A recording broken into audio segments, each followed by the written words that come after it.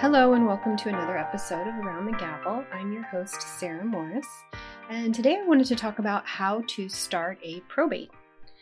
If you find yourself in a situation where a loved one has passed away, and you know you've got to do something, most likely file probate, you will probably need an attorney, but I still want to give you some information in case you want to get an idea of the process before you call around. In order to start a probate, you're going to need a certified copy of the death certificate of the individual that passed away. That's something the attorney is going to ask you for because the court requires it with the initial filings. The other thing you're going to need is the original will, if there is a will. If there isn't a will, of course, then you don't need to worry about it because what happens is the will is lodged with the court. So you're going to need the will, if there is one, and a certified copy of the death certificate.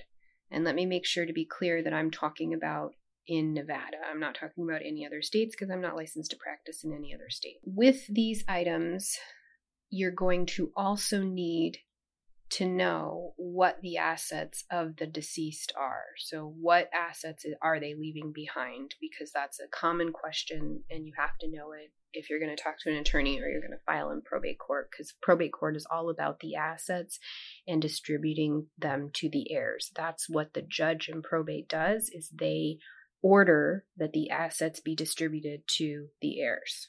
So you need to know what the assets are. And if you don't know all of them, it's okay. It can be an ongoing process, but just to give you an idea of what an attorney would ask for, they're going to ask what the assets are. They're also going to ask what the liabilities or the debts are. So if you know of any debts of the decedent, common debts include medical bills, if the person was ill before they passed away, credit cards, mortgage, any debts of the decedent we're going to want to know about.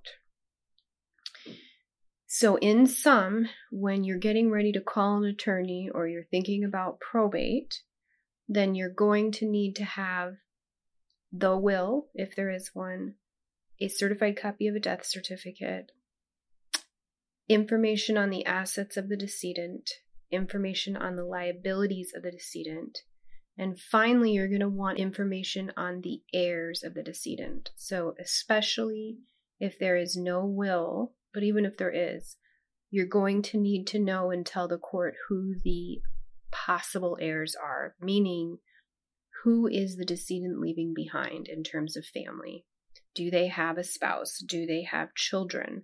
Do they have parents that are living? Do they have siblings that are alive? Those are the main ones. If they don't have any of the above, then we've got to find the next of kin. So then we go down to uncles, cousins, and so forth. So you're going to want to have a general idea of who the potential heirs are, because in probate, you're going to have to notice the heirs of the probate. So everybody is going to get notice that this person passed away and that we are now in court trying to distribute his or her assets. If you have a probate case or you have some questions on probate, please feel free to give our office a call.